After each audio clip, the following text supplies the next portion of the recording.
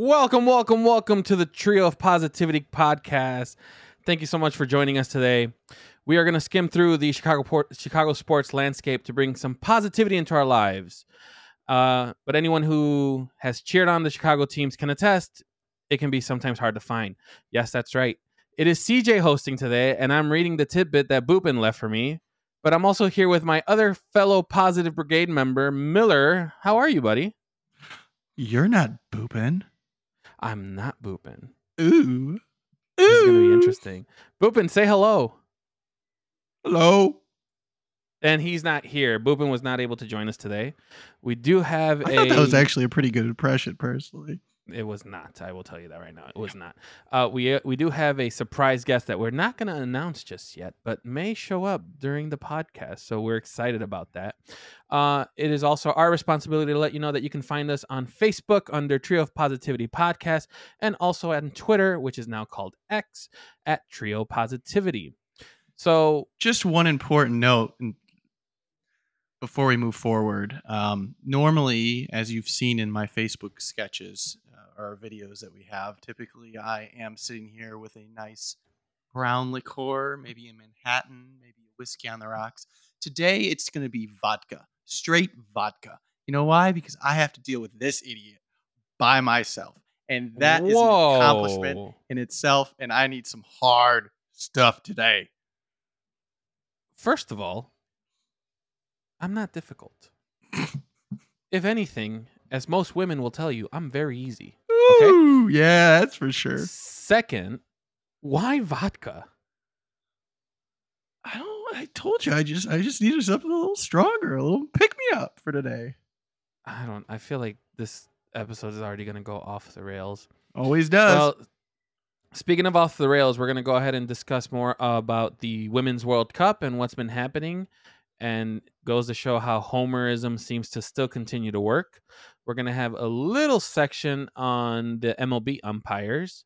We're going to then go to the famous Miller's Bear Corner for some updates there. And we're going to continue our updates with the crosstown rivalry between the Cubs and Sox. Granted, Boopin's not here. I can promise you we are not going to spend that much time on the Sox. And neither have the Sox because they fucking suck. And lastly, we had week 1 of the preseason game for the Bears. We're going to give our thoughts on that. But first, I'm going to start us off. We got a final for the Women's World Cup. That's right. We got Spain versus England. Ooh, baby. They're going to be playing on Sunday, 5 a.m. Central Time, 6 Eastern.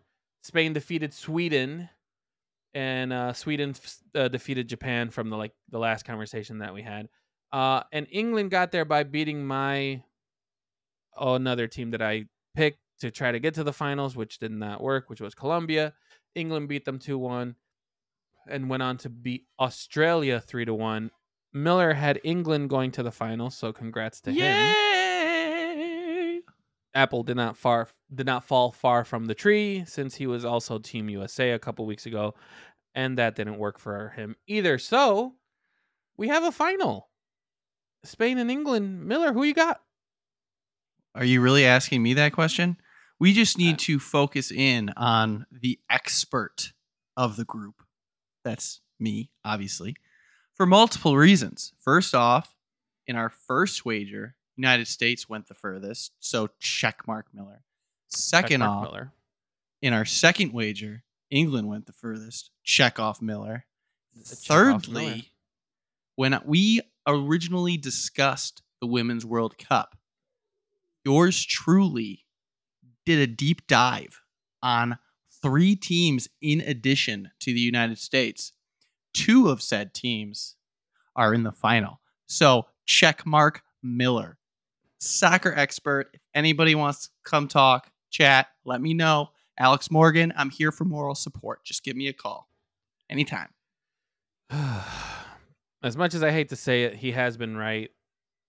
Granted, he's only been right about women's soccer. So, hey, we all know I know women better than you two. That's the bottom line. That is fair. I got nothing else to say on that. But that is true. So I look forward to this. I may actually either stay up to watch this game, or I may wake up. I may stay up. I don't know if you realize, but Madden was released on video game systems. It's gonna be the first time I might try Madden in 6 years or so. Yeah, I've lost interest in Madden a long time Yeah. ago. So I might be playing some Madden, but if not, I still want to wake up and watch because again, World Cup finals are every 4 years. It's always exciting to watch.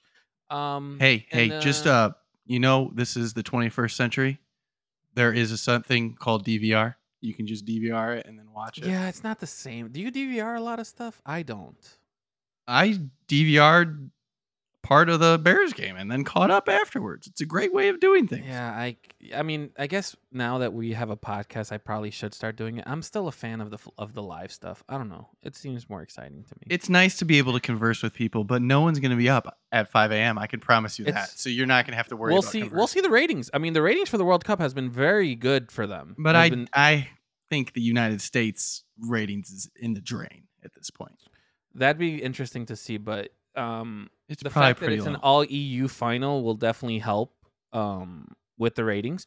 And Australia hosting the third place game too. So it's gonna be fun to see. It's gonna be fun to Australia see. was So, definitely a good story. Like they were very not much. even projected to get out of the group stage, and they managed to not only get out of the group stage but win their first round matchup. So definitely props to them down under. Yeah, you got to and give them. they have a chance to finish third place. So it's gonna be fun. That's gonna happen on Saturday, and then the final again is on Sunday. So we're gonna go ahead and transition now. Miller, what do you want to talk about? Typically, yours truly focuses more on the Bears corner. That's where my specialty is with all those Bears. Yeah, it Bears is. players. But today, since Boopin is not joining us, I'm going to take his spot with the news of the week. And my news story, for those of you who are paying attention to Major League Baseball, revolves around the umpiring that we've seen over the last week. So there are 3 specific situations that stick out, and I want your opinion on where umpiring in the MLB is going to go. Are we going to go robot umps or are we not? But before we get into that, I want to lay out some scenarios here. First, we're going to start with the Philadelphia Phillies. And there was a call a few weeks ago. We were in the bottom of the 7th inning. Bases are juiced up against Minnesota. Phillies are down 2-1. 3-2 count, and a pitch was thrown inside 3 inches off the plate. Like, we're not even talking close here. It was called strike 3. You may have seen it. The player and subsequently the coach were ejected immediately after. Completely changed the game there. That's just one example. Then you jump over to the Red Sox against Nationals that occurred a few days ago. 2 situations in the same inning. And not only was it 3 inches, it was double that. That's what she said. Giggity. 2 strikeouts back to back in the 4th inning on 3-2 counts that were 6 inches off the plate. They weren't even close. And then you also hear the stories out there about the Yankees White Sox game that took place, I believe, last weekend or maybe last week, where the umpire missed 19. Yes, I will repeat, 19 strike calls in one game. Now, to me, that just seems outrageous. I want your thoughts on 1, do you think robot umps are going to make their way into the MLB and in the next few years? Or 2, do you think these umpires should be punished in some way for egregious calls or egregious situations or something along those lines? So we need to take it a step back. Um, in some minor league associations, they already have robot umping that's already existing. Now, there's no timetable, according to this report that I'm seeing from Fan Nation or SI.com. Actually, it's from SI.com. It says here that in 2023, all AAA parks will have robot umping, and that what they're going to do is they're going to be half robots, and then the other half of the season is going to still be umpires, but that they're going to allow for challenges. So this is already being in the talks, but I will say some of the calls have been very bad. But I think that's kind of part of the game. I think it's normal now. I think what's going to end up happening though is we are going to have this robot umpiring come into the MLB, I want to say in the next 3 years. And eventually the managers are going to be so upset that they're calling strikes like to the freaking inch that they're just going to say we're better off arguing with the umpire than we are with a robot. So I think that's very much. Oh, that's my dog wanting to get in the podcast, and he agrees. He doesn't like robots either. But there have been a lot of bad calls, and I don't know if you've watched Sunday Night Baseball on ESPN. Some of the umpires have cameras, and you can actually kind of see like some of the angles that they have. The one thing I don't like about umpires is that they'll defend it with no reason. So like I think I saw someone like get very mad and then they just get ejected. And the umpire was like, "Listen, that's a strike, or if you're gonna keep arguing with me, like this is my spot."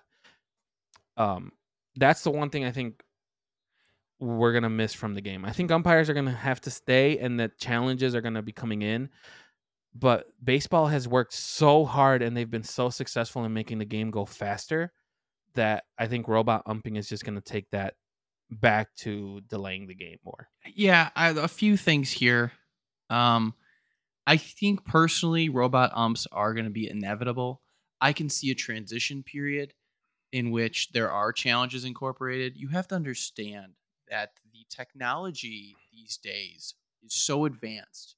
You look at a sport like tennis, in which these players can challenge, and you can get challenges done in 5-10 seconds. But you don't I need agree. to get the headset on to do this anymore. You Right, have but the see, electronics. but with tennis though, the measurements of tennis are always the same. The layout is the same. The difference between one end of the playing field to the other end is always the same. So it's very easy to get sensors. It's very easy to get the data to kind of work its way out from that standpoint.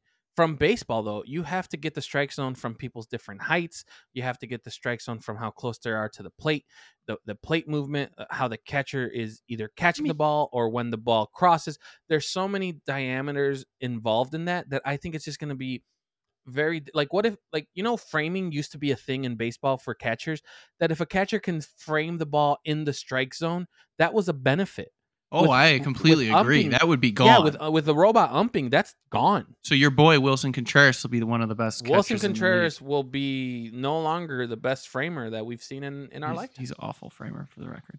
So I understand your point with tennis is well taken, but the technology is there. If ESPN can incorporate it on live broadcast, there is no reason why the MLB can't invest in it and do it. But that's the biggest mistake that they've made. Like if you look at soccer, their VAR system sometimes is just awful.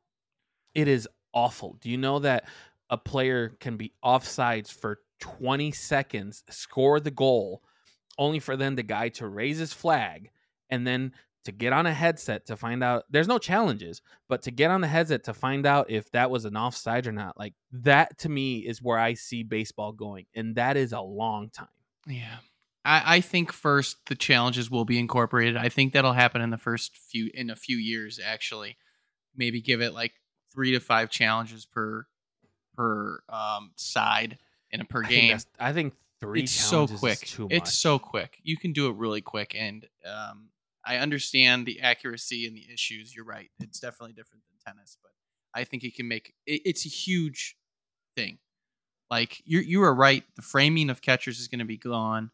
You're going to have issues with, but you can't challenge a robot. I mean, the robot is going to be black. But that's what I'm saying. So, like, what are you? You know what? And this is an extreme. I've been known for extreme takes, but you know what's going to end up happening? Baseball is just going to have a bunch of short people because they'll have a smaller strike zone, and because they'll have a smaller strike zone. Stupid take.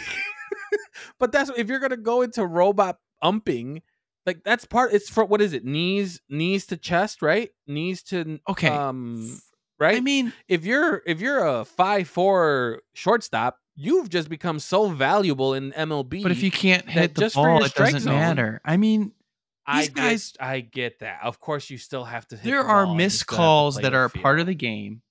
There are. No You won't question miss asked. that. You But- won't miss that. No. You Not- won't miss I would the rather have famous accuracy. perfect game where the guy called him out or called him safe, where the guy's foot doesn't touch the bag yet from Detroit. I forget the guy's name. There was a scenario where Why was a would you perfect miss game. something so drastic? It happened. I know what you're talking about. It's a no-hitter. And the guy No, called it was him a safe. perfect game. Was it a perfect It was game? a perfect game. And the guy And that's called what him I'm saying. So safe. what Like, I'm why saying, would though- you want that to be in history? But this is why what I'm wouldn't saying. you want his name would be in But the that's record one of the book. more famous blunders in baseball. And not to mention, if you have a robot to have that, like that is going to be a perfect game, obviously. But if the other team wants to argue and they're going to argue with the like they're going to check everything. There has to come a point. I agree with you. There has to become a point. We can't sit here and challenge everything. That's why I said 3 to 5 challenges of pitches is reasonable because it's so let me ask you this question. So quick. And then we'll get to the next topic because I know we're kind of dragging. But let me just ask you this. Cubs versus Sox, first pitch of the game, I throw a challenge. Because I didn't right away that umpire is wrong. Okay. It's wrong now. What ends up happening is now that umpire, who normally has a strike zone in his head, has already been challenged on the first pitch. And now his thought process, if he's wrong, changes the whole outline of the game. But he's wrong. What does it matter? If he has a strike zone that that's have wrong, plenty why are of you years of experience though? That's what But they're saying. wrong. But think about it.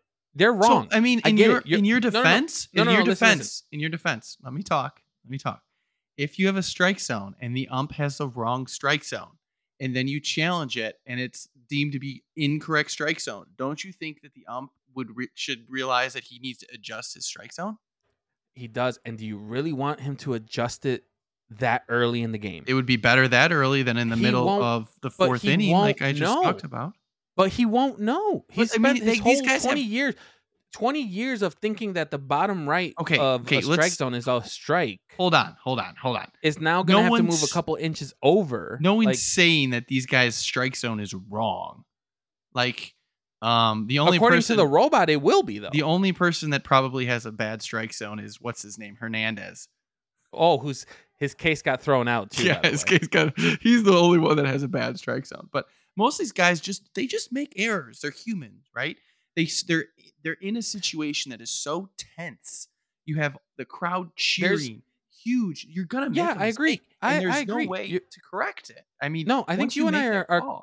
It's done. Yeah, I think you and I are on the same point of that. But what I'm saying though is, when that first challenge comes in and you still incorporate an umpire to make those decisions, you are influencing how he's going to call balls and strikes in the future. I don't think it's going to influence guy. Flip it though. No, but listen. If you flip it though, and he calls it a strike, it gets challenged that wasn't a strike, and it's correct. You're basically saying that these guys are going to change based on one call. Yes. I don't think that's the case. I would agree. Speaking of one call, we're now going to switch on over for Miller's Bears corners. How many Bears are you calling on this side today? I got 2 Bears, baby. Oh man, you're just like handling multiple now. Ooh, I wanted to say something, but I held myself back. Before you start, breaking news. The coach for the women's soccer team has resigned. Oh, breaking news here on the Trio of Positivity podcast. Okay, continue with your Bears corner. I'm intrigued. That's some big news. Remember, this is the coach that I said sucked. That I said picked a bad group of women. That I said made bad calls. Yes, this is said coach that just wasted another 4 years of Alex Morgan. God damn it. Oh, God. I thought you were going to go a different route, but because you went with that route, we'll go ahead and keep it. That's something that we can discuss later on. But let's go back to Miller's Bear corner. He's got 2 Bears that he's going to fondle. Let's see what you got. You know the drill. Miller's Bears corner here. We're going to diving into the new Bears players for this coming season.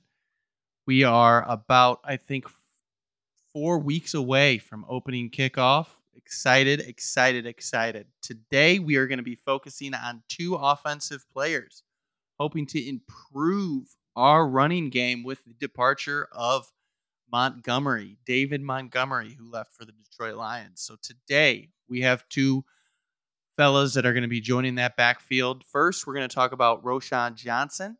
And second, we're going to be talking about D'Onta Foreman, both of them coming to the Chicago Bears for this year. So let's start off with Roschon Johnson. Roschon drafted in 2023. That's right, this year in the 4th round. The Bears got him. Some people said that he was the steal of the draft. He was the backup at Texas behind Bijan Robinson. So he didn't get a lot of playing time with Bijan taking the workhorse role, which is why the Bears were told to get the steal. A lot of analysts said that he would probably be a starting running back at a high caliber other college locations across NCAA. So hoping to see some good things out of Roschon, specifically possibly making at least competing for that starting job. Some of the big reasons why Roschon's even in the conversation competing with D'Onta Foreman and Khalil Herbert, is that his blocking ability. Roschon Johnson is your atypical, well-rounded running back. He can run, he can catch passes, and he can most importantly block. D'Onta and Khalil are both very weak in pass blocking. We saw that last year. That was a big reason why Montgomery was kept, and they did some. You don't know if they made a push for Monty, but at the end of the day, they decided to go a different direction. But Monty was such a big part of the pass blocking last year, and hopefully Roschon will bring something similar to what Monty did. So pass blocking is definitely a big reason why he make a push. And the other thing that I mentioned earlier is his catching ability.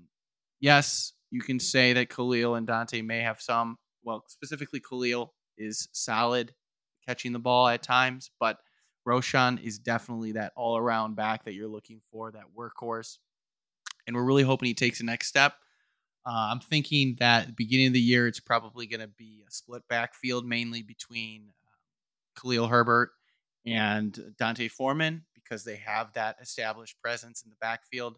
But I do see a scenario where at the end of the year, Roschon does make his presence felt and maybe takes more snaps overall and possibly becomes that number one. Secondly, talking about D'Onta Foreman, he was signed in free agency from the Panthers. Last year, he did have almost had a 1,000-yard season. So he ran for 914 yards in 2022. We did sign him on a 1-year deal, so he's only going to be sticking around for 1 year, which is to be expected. This was kind of a surprise signing because he does have some similarities with Montgomery, but the pass blocking is lacking, like I just discussed.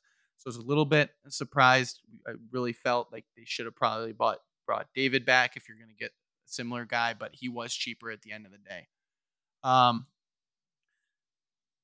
Expect the same 1-2 punch that we had last year with Herbert and Foreman. That's basically what he's going to bring to the table. Not a pass catcher, like I mentioned. So personally, I think it's going to be Herbert is going to be the main guy. Foreman's going to be second, and Roschon third. But I see Roschon making his presence known as we move forward. So those are the two Bears that we talked about this week: Roschon Johnson and D'Onta Foreman. They are two running backs. Two new Bears. Bear down, baby. Bear down. Great update on that. And also, I know we're going to get into the first game here after the break. But Johnson actually had 12 carries for 44 yards, which is a nice little start for him. And Herbert had 4 carries for 15 yards. So Bernie's very excited about the stats that I just read. I love it. Don't know if you could. Yeah, the other thing about Johnson that I forgot to mention, he actually on Monday he was playing with the ones. So the coaches are seeing it, man. They're seeing that he can do it, and so it might be sooner than later he makes his presence known. All right. Well, we are going to go ahead and take our first break. We're going to get into the we're going to get into the Cubs and Sox crosstown rivalry, and then we're gonna get into our main segment, which is Game 1 of the preseason.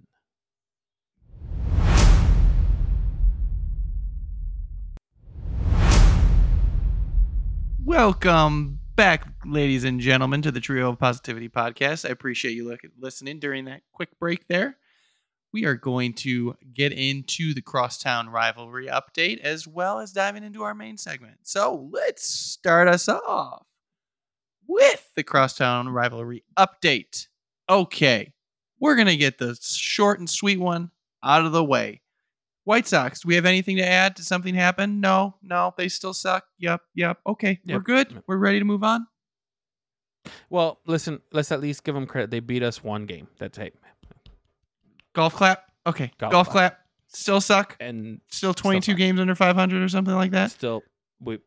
Okay, we can move on. Moving on. All right, we're moving on to the Northsiders, who last week were in the playoffs.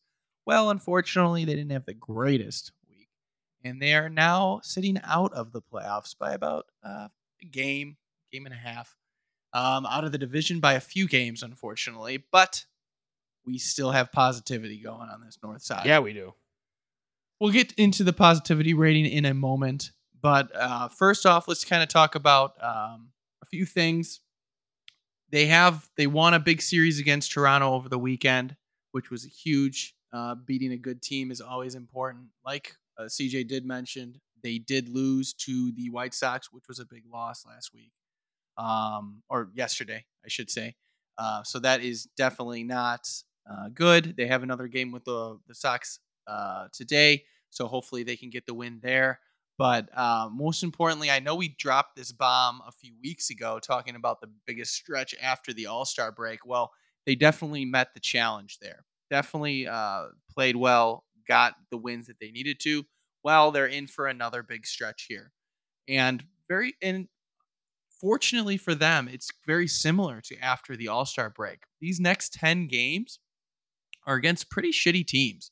We're talking about, obviously, the White Sox, like we mentioned previously. We're going to be then playing the Royals, the Tigers, the Detroit Tigers, and ending with the Pittsburgh Pirates. So we have 3-4 bottom feeders coming up that we need to take advantage of. And fortunate for us, the Brewers, who are currently leading in the Central Division, they do not have such a cakewalk. They're playing teams such as the Rangers and I believe also the Anaheim Angels. And the Dodgers.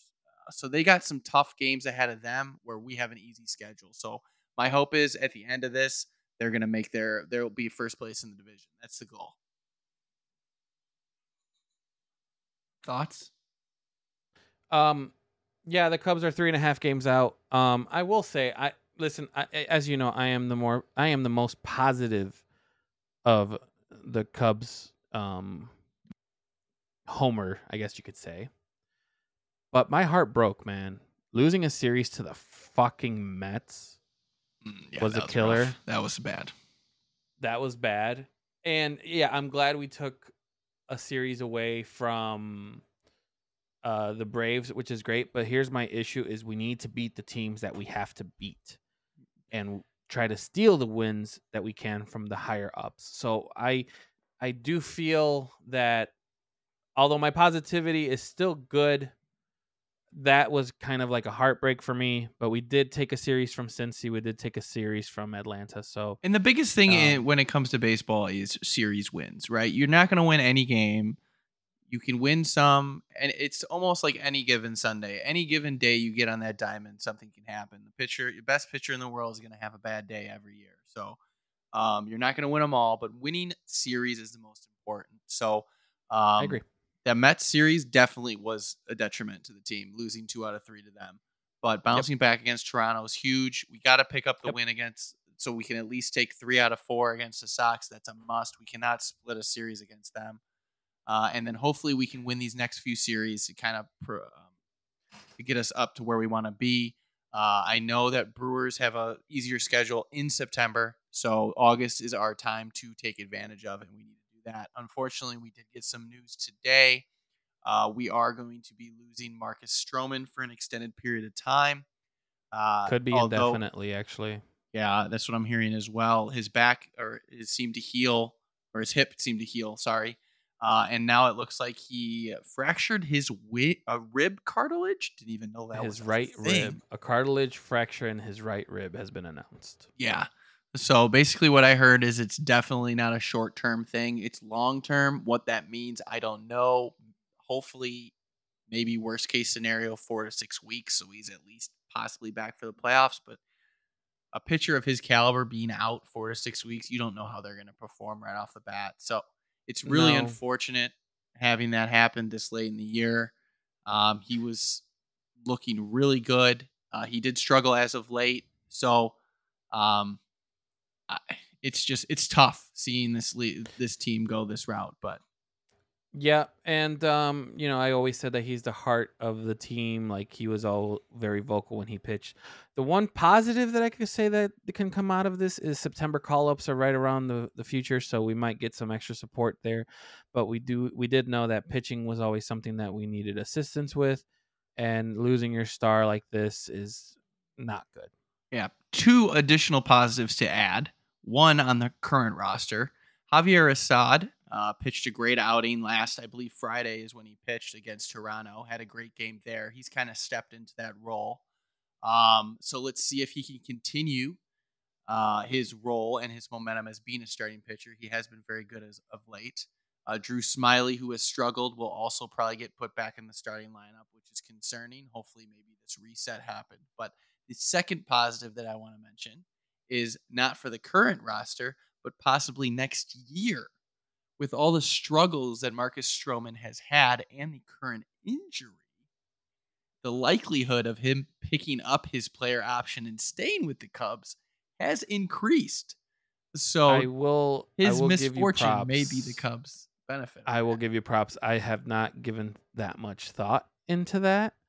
I'm still focused on my as and Miller knows, as much as I feel like I'm a homer, I feel like I'm pretty decent with what the Cubs are doing. I did want them, and I did say that they would be pursuing a wild card in a division run earlier in the year, even when they were down in the dumps, and now they're kind of doing this.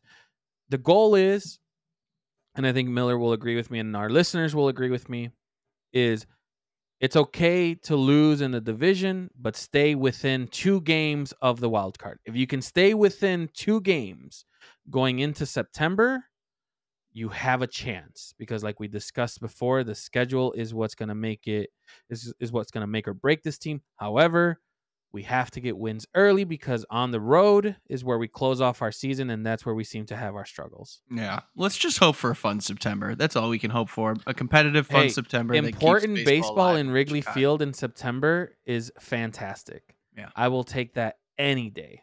100% agree. All right, ladies and gentlemen, let's move on to our main segment here. We're going to be talking about preseason football. What? Who wants to do that? Well, as you know, Bears fans are true fans. We watch every moment of these players play from the first minute to the 60th minute of every game. All the time. Bear down, baby. So we are going to be talking about some Bears takes from our first preseason game. And we're also going to throw in a bonus question, kind of looking around the league and seeing where people are at. So let's start it off. And all right, baby, we're going to start off Let's hot. go. Hot. Are you drinking the Kool-Aid, CJ? Are you drinking it, No. baby? Is Fields No. the greatest quarterback ever in the history of football after his 3 for 3 for 129 yards and 2 touchdown performance? Come on, you got to be drinking that Kool-Aid. I'm not. I'm fine. Thank you very much for asking, though. Oh. Out of 120, listen. Shout out to Ben. This is for Ben, because him and I suffered the last 3 years. Shout out to Ben. We got a touchdown off a wide receiver screen thanks to DJ Moore. That was for 60 plus yards. That's half of what he threw. That's half of what Fields threw was off of a screen. So listen, Fields and Moore, I want that to be a continuous combination. it was just not enough. It was not enough for me to kind of see the offense how I wanted to see them. The fact that we only threw 3 times is also another thing where it's like you want to see the passing game, but I do believe that the playbook was very limited. You don't want to give your opponents too much information. So, I but from an mean, offense, go ahead. it's okay. From an offense, it was okay. I mean, you can't be too high off of this. Let's be real. I mean, he threw 3 passes for 129 yards, 2 real pass plays. And do you know how many air yards he had for his 3 passes? -7 air yards. -7.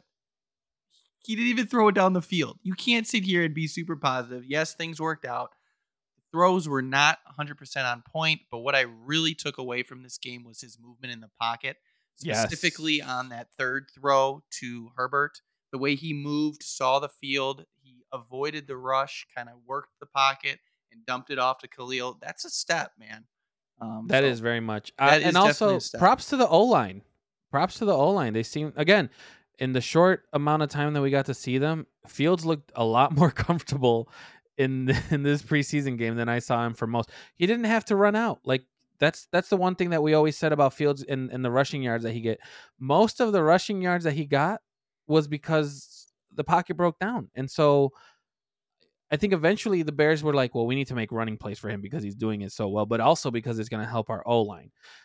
If the O-line continues to improve, I think you might not see too many rushes. I know we were talking last week about what we were expecting from him. If that pocket holds, hey, 3,300 passing yards might be in play. Yeah, hopefully. He also, speaking to the O-line, he needs to get that sack rate down as well. It was at 14% last year. Yes, you can attribute it to the O-line. You could attribute it to a variety of things. But the bottom line is, across Fields' career, his sack rate has been higher than average. Yes. So he needs to get that down by getting that ball out quick and dumping it off to the running back like he did on that third or the second touchdown pass, his third throw, step in the right direction. So big moves there. That also went for 56 yards. Yeah, it did. Moving on, the defense started off bad. Titans drove right down the field with the second string quarterback. Is that all you're going to say? That's just bad. That's all you want to say, that it was bad. They started just off bad. It was dog shit. It was one drive. It was the first drive of the year of the preseason. They started off bad. And what's been consistent of the Bears defense? We can't fucking tackle. In that first series, how many times were... Go ahead. Like me and Boopin have stated on previous episodes, we're going to take a step forward, and we're going to be closer to league average. I'm telling you right now, that's my takeaway from the game. That's my Bears take. We started off bad, but at the end of the day, the defense playing a full game ended with 4 turnovers and 8 sacks. That is the Hicks principle at work. You got to trust the coach, and that is what they'll do. They had a bad drive. They admitted that. The defense came out the next day and said that it was bad. But they will improve off of that. They'll learn from that, and they'll adjust. Gotta have faith. Here's my thing. Anyone who is and our guest, I'm looking at the camera. I want to see if he's going to shake his head yes or no here. Any team that's going to be pursuant to just reach the league average is a horrible, horrible stat line to reach for. If you're just going for the league average of something, that is not good. So the fact that we are just striving for league average, it blows my mind. Oh, also, come on, dude. No, not we also. We haven't tackled since last year. Or last week, you said about Justin Fields that you do not believe he'll go from the bottom of the league in passing to the top of the league in passing. That's not what I said. You said that he would be. That's it would not be the bottom of the league. If he moved to the average mark, you would consider that a win. Well, guess what? The Bears' defense was the worst in the league last year. We are talking to expect him to go from the worst defense in the league to one of the best is not reasonable. So the one thing that I will average say, is a step. Okay, so to bring you back to this point with Justin Fields, the conversation was you guys wanted Justin Fields to hit a certain mark of passing yards, correct? And when I focus said, on the defense, hold on, we're not talking about that. Hold on. No. You brought up Fields. I brought up an example of when we brought exactly, and I'm giving you my reasoning for it. When we were talking about Fields, and I said, hey, if you want him to reach a certain amount of yards, that means that he would be a top 10 quarterback. That's what I said, right? As far as the defense is concerned, last year we sucked at tackling. And in the first preseason game, in the first drive, when Jackson gets stiff armed off his damn shoes, we cannot tackle. And that is the part that I don't like about the Bears defense, is that if you want to be consistent, okay, be consistent. Let's see improvement. I did not see improvement on the tackling side for that first drive. The first drive. So you're hanging the entire defense on one drive in the preseason. Yes. Come on. You got to look at the totality of the game. 8 sacks. The totality of the game. You know how many sacks we had last year? Do you know how many sacks? The totality, and you know what's going to be crazy about that stat, Miller, is that maybe the people that played that game are going to get cut. No, I agree with you. But most of the people that played in that first drive will not get cut. But the defense is playing hard. They're pushing. They're following the hits principle. That is great. Our defense is playing hard. Let's give them orange slices in halftime and let them know how great they're performing out there. We 8 cannot sacks, 4 turnovers. That's the stat line to take away from the defense. When did the turnovers occur? Throughout the game. We discussed that. Was it when our first stringers were out there?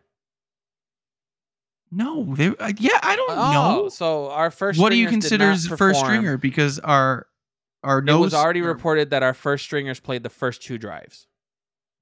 I don't know. All I can tell you is that you got to look at the totality and what the coach is doing in the background, the scheme. At the end of the day, it's third string versus third string. Yes, it's not first string, but having competition, seeing success, going against different live teams, that's positives. So you hope that positivity moves up through the ranks, hits the first string, and they start catching those stride.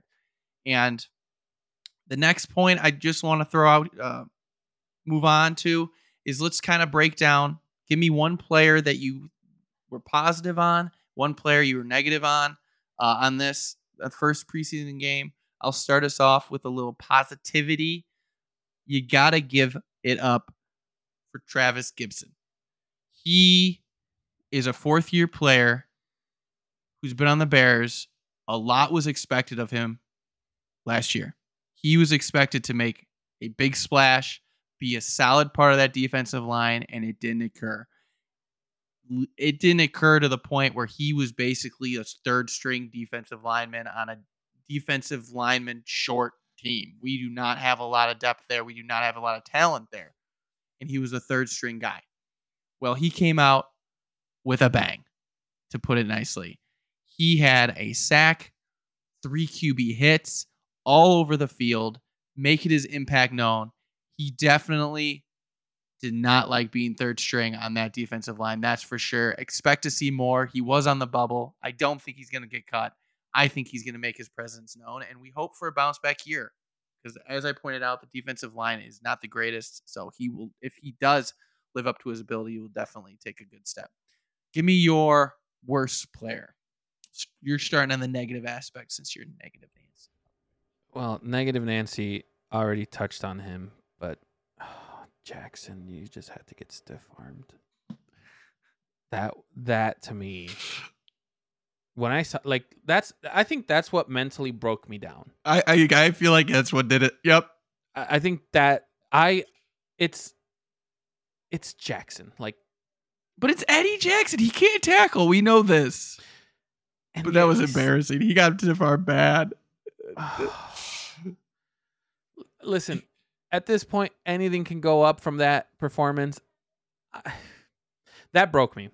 That broke me because that to me made it seem like we just don't tackle. Yeah, we did have a missed tackle, I think a play or so earlier than that too. But yep. I didn't see it as bad as you did, but with the missed tackle, that Eddie Jackson play definitely was bad. Hopefully he improves going forward. He is a vet. They don't practice. I will say this on any negativity, and I said it on a discussion that we have with our friends. Maybe it was first game jitters. I don't know. First drive jitters too. first drive jitters in our home field, which we might not see anymore. Which also, it's funny, it was 97% full according to ESPN on a preseason game, so that's good to know, I guess. But sucks for Soldier Field. We're not going to be there anymore. But I will now transition to my positive, which was someone that was in your Bears corner. Tyreek Stevenson led the game in solo tackles with 7. Yes, he did. He had a tackle for a loss, and he also had a pass deflection, according to ESPN stats. That is very good to see. Yeah. Excited for him, solidifying himself as cornerback number 2. He did give up a big play on that first opening drive that did eventually lead to a touchdown, but he's a rookie. He's going to make mistakes. We'll all have to live with it. But he was another player that was all over the field. Him and Kyler Gordon, another cornerback. He isn't my worst, though, because we'll get to that worst in a second. But Kyler was also all over the place. That's good to see. Secondary is definitely improved, although Eddie Jackson does need to stop getting his face torn off by running back. And there have been projections on some websites that Stevenson is projected to win the starting job, but that he's also fighting for it, which... Yeah. I talked about that. See, that's how I feel. I don't think I'm glad you kind of said that. Yeah, and that's why you and I are kind of both like, He's fighting for it, but he's competing against a 5th rounder. Like, realistically, he should have the talent to win out. Yeah, you should be. But give us something to You want some more negativity? You want some more negativity? Negativity, you know this. Velus freaking Jones. He's my negativity. If this guy is on the Bears roster starting week 1, I don't know what I'll do. 3rd round pick last year, so I get that Poles has some umph why he wants him to succeed. But geez, this guy, all he does is make mistakes on this field. He is a punt returner for the Chicago Bears. He made multiple mistakes last year. I think it was the first or second punt that he received this year. He drops it. He's a moron. He lets the ball hit the turf. It was bad. It bounces up, and then he thinks it's smart for him to run underneath it and try to catch it, in which it hits his fingertips and goes away, recovered by Tennessee. You just can't do that. And the bottom line is we've improved our wide receiver room so much that I just don't know if there's a spot for him. You got DJ Moore, obviously, Chase Claypool if he comes back from injury, Daryl Mooney, then you Equanimeous St. Brown, and then you're getting down to the bottom guys on who you want to pick. Dante Pettis, we got that rookie Tyler Scott that's come in. So it's pretty much between Dante Pettis and Velus Jones on who's going to take that sixth wide receiver spot. So we'll see. Dante offers some at least assurance catching punts. So I just don't know if there's a spot for Velus, and I don't want there to be because all he's doing is turning the ball over whenever he's back there. I will give you credit when you guys are talking about the coaching staff. I think this was the one moment which was captured in the game where our coach just kind of walked up to him and kind of was like talking to him. It wasn't like a yelling kind of thing. It was definitely a coaching moment, which is great. I can understand why he was trying to grab it because you don't want the ball to bounce further back. But, I mean... Come on, you either let the ball bounce and let it go. Right. You live with it. Or you fair catch it and you figure this shit out. You can't do this. I mean, it was a big bounce, don't get me wrong. But once you do that, you're going to get your ass kicked no matter where you are on the field. Those defenders are there. And when you're going to let that ball bounce 10 feet in the air just to catch it again, you're going to probably fumble it either way, even if you do catch it. So it's just a stupid decision. It's all he does in the punt game. And I just do not want to see it week 1. But yeah, I will compare though our negativities. Would you say that was worse than Jackson getting his shoes blown out? Yes, 100%. I mean, I understand where you're coming from with Jackson, but at the end of the day, you have to give some credit to the offense. Got to give some credit to the offensive player for making a good stiff arm. In this case, you don't give any credit to the other side. It's all on him. That's a great point. All right, and then we're gonna move on. I think that overall fun game. It was okay. I mean, we're not done yet. I'm intrigued. Well, I guess we are kind of done. We're done with the bear part. I was gonna say, like, you know, there's only 3 of them that they play now compared to 4 a couple years ago. I wonder if the first unit will have more time out there in the next game, which is normally is projected to do so. So we'll see. We're gonna go ahead and kick it back off to Miller here, who has some other tidbits of week 1 in the preseason, So and actually so has to do with our trade partner, right? yeah, yeah. The Bears already won the trade, right? The trade for the Of first round course, pick that we traded with Carolina. Like we already I would knew say they so. won. But Carolina got their ass kicked. They lost 27 to zip. And Bryce Young went 4 for 6 for 21 yards. That was who they picked. Who did we get in that trade? One of the pieces, DJ Moore, who had 1 catch for 62 and a TD. So it's a win, right? We don't even really have to I discuss would this anymore. We can just move on. I would assume so. Yes, I would Obviously. assume I so. mean, one preseason game in the books. It's already a done deal. Doesn't need to be official or anything. So we could just move on. No, so I just wanted to point that out. I thought it was a funny tidbit. We'll get more on the rookie quarterbacks in a bit, but it was nice to see DJ, like you mentioned earlier, have such a quick impact. The first pass from Justin Fields and he takes it to the house. It was like, wow, On a this is the wide receiver screenplay. we got. This is who we got. On a screenplay. Wide receiver number So 1. even though Boopin is not here, we did ask him about his thoughts on preseason 1, and he did give us a couple pointers on what he thinks are the rising players that we've seen, and also what he considers to be the losers end. So we're gonna go ahead and let Miller start us off because, as has been noted on this podcast, I am the negative one, so we don't want to start there. So Miller, start us The off. one of the risers that we discussed is gonna be Kenny Pickett. And we all know what team he plays for. Pittsburgh Steelers, and we all know who's a Steelers fan on this podcast for some reason, but he's a Steelers fan. Old CJ over there, our Steelers fan. And You but guys Kenny claim Pickett, this, but okay, I'll let you finish. Go ahead. but Kenny Pickett had a great start to the season. He is a second-year sophomore quarterback. Um, he went 6 for 7, 70 yards, including a 33-yard dime to his second-year receiver George Pickens. I don't know. This guy may be the real deal. He may be taking some next steps. He's got the weapons. He's got Pickens, George Pickens, I just mentioned, Deontay Johnson coming off a pretty bad year, and he's got a running back in Najee. Plus, we all love his coach and Tomlin, so he could be the real deal in Pittsburgh. We just got to remember that any credit that Pickett gets is because of a great backup quarterback that he's working with. Great teacher in A great teacher. Mitchie boy. A great teacher in Mitch, the So I best believe went MVP 1 for that's 4 ever and existed. 6 yards, right? Listen, his goal now is to mentor Kenny Pickett. And you know what's crazy is he has gotten a lot of good reports about actually doing that. So a lot of the success, hey, if the Steelers are Super Bowl bound, guess who's going to get that ring, baby? So you guys can talk all you want, but if Pickett is the real deal and Mitchie boy is out there training and helping the man out, I'm that's gonna be another moment where the Bears blundered that position. Oh, okay, yeah, we're now gonna count the rings on ex Bears, even if Of they're course. backups. Of course, why not? Jeez, oh, come on. All right, the other on the negative side of things that we wanted to talk about, kind of themes around the NFL for preseason game 1, is the rookie Big Four QBs. And by that, I'm talking about Bryce Young, CJ Stroud, Anthony Richardson, and Will Levis. So starting off in order of picks, I already touched a little bit on Bryce Young and his 21-yard performance. Very underwhelming.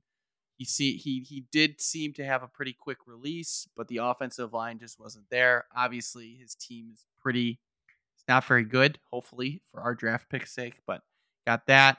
CJ Stroud didn't do much with Houston. Really looked bad. Threw a bad pick there. Going in even uglier is Anthony Richardson, per se, as far as his interception is concerned. He did have a few more yards, and he threw a TD as well, so he did have that on his resume for this game. But that interception that he threw was not pretty, to say the least. And finally, we saw Will Levis up close and personal against our Bears. He was basically losing out to a sophomore third-round pick of last year with Malik Willis. So he did not look good as well. He seemed jittery, wasn't making the correct reads. Basically, Malik beat him out. So that's not a very good sign for any of those guys. Obviously, it's early. It's their first taste of NFL action. Anything can happen. But the insanely high rating on a lot of these quarterbacks, these rookie quarterbacks coming out, at least the draft capital that were used on them, they didn't start off very strong. That's for sure. They didn't start off strong, but you know what's crazy is out of these 4, I believe it's projected to have 3 rookie starters, which with Richardson already being named the starter after you labeled the ugliest interception of the day for the Colts. Now, the question is going to be, how does CJ Stroud and Will Levis bounce back? I mean, do you play them a half? Do you play them a half in preseason? Well, here's the thing: like, Will Levis isn't going to be the starter because they have Ryan Tannehill, so automatically he's fighting for the backup job. So obviously Ryan Tannehill is probably going to play this week, so he's going to get some action there. But I mean, you're probably going to play him at least a quarter. And then you're focused on splitting those reps between. Maybe you start Will Levis, but I don't know. They went back and forth, which I thought was a little weird. I know you want them to get more experience against like the second unit rather than just playing Malik for 6 drives, but I feel like that kills the rhythm. But I don't know. We'll see. There isn't as much expectations there as there is on CJ Stroud. Like you said, he is a starter, so he's got to play a half. Got to see what he's I would think so, right? Yeah. Yeah, so I think it's going to be interesting to see what happens week 2. I think next week we will also have another breakdown of the Bears week 2 and kind of see like if a lot of the NFL teams kind of play how we're anticipating them to play. Like maybe we'll have a quarter for our first stringers. I know the New York Jets, I believe Rodgers did not play. So like there's a lot of teams that kind of took week 1 as kind of how we expected, where it was to not put all their chips in the table and just kind of play it all out. So I think week 2 is going to be the week that we see a lot of plays from these guys, including our Bears. So we'll have to kind of recap it again. I think this is something that we can talk about again and see just how they kind of perform. I'm intrigued to see how Richardson plays. I think that's the one where I'm like, that was bad. And yeah, I mean, I think rookies are rookies. I don't see any of these teams doing that much overall. I think at best they'll be mediocre. Indy does have the fact that they're Indy and Houston are playing against in a really crappy division, so they have that going for them. So we'll see. I mean, it's fun. Football's here, everybody. We got fantasy. We have everything. So I'm excited. Football season. It's preseason. I know. But you know what? Football is football. So let's get this thing underway. Calm down, you fucking homers. Let's go. It's Bears season, baby. Let's go. Thank you for joining here on the Trio of Positivity podcast. I appreciate. Don't forget to follow this badass group of young men as we talk sports. Brigade. Sorry. Positive Brigade. Serious. Thank you. We are the Positive Brigade. Do not forget that. The Positive Brigade is here to inform you. We'll keep you posted on anything we hear about the NFL. We'll give you updates. And I love it. Thank you all. Have a great week.